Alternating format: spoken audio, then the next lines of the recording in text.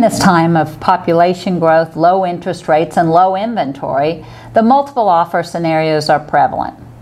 This multiple offer market has revealed some misunderstandings of the laws and rights of a buyer under our contracts.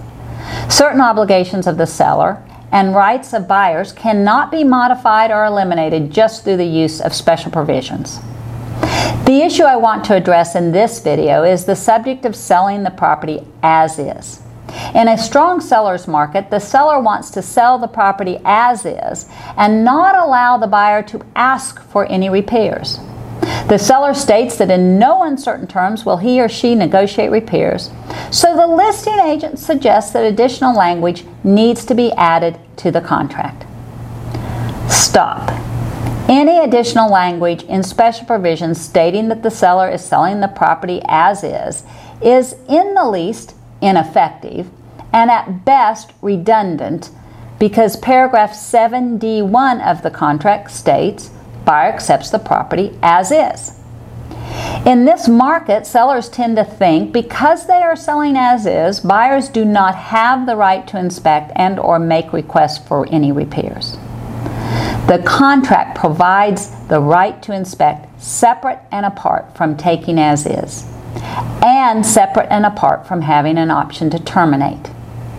The right to inspect and the obligation of the seller to provide access to the property for inspections is set out in paragraph 7A of the contract. This right exists even when buyer agrees to accept the property as is under paragraph 7D1. Then, if buyer pays for an option to terminate, buyer has certain leverage. During that option period, buyer can ask for any amendment to any provision of the contract, including but not limited to repairs. If seller refuses to grant, then buyer has the right to terminate. That's what he paid for. The listing agent needs to explain to seller who is adamant that the property be sold as is that a buyer can ask for repairs and seller has the right to say no, but there may be consequences.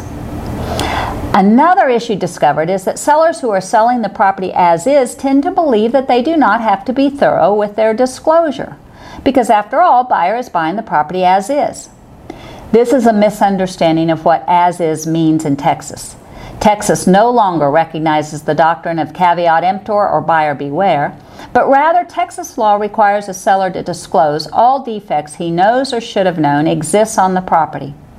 On residential property, this disclosure is required through the use of the seller's disclosure notice. Therefore, the terms as is actually means the buyer takes the property in its current condition as an informed buyer. Seller's failure to provide a completed seller's disclosure notice to the buyer allows the buyer in the least to terminate the contract for any reason before closing for failure to provide the seller's disclosure notice, and in the best to sue the seller for misrepresentation when defects are not disclosed, resulting in damage to the buyer. Remember, misrepresentation can be by commission or omission. Omitting the disclosure of a known defect to seller is a misrepresentation. Please make sure your sellers complete the seller's disclosure notice to the best of their knowledge, are informed of buyer's right to inspect, and understand buyer's right to terminate pursuant to an option period. Do not try to add strength to an as-is clause by adding a special provision. Letting a buyer know that the seller does not intend to make repairs is best done through written communication between agents. I hope this video will help you better serve your client as you work this multiple offer market. Allegiance Title is your trusted resource for results.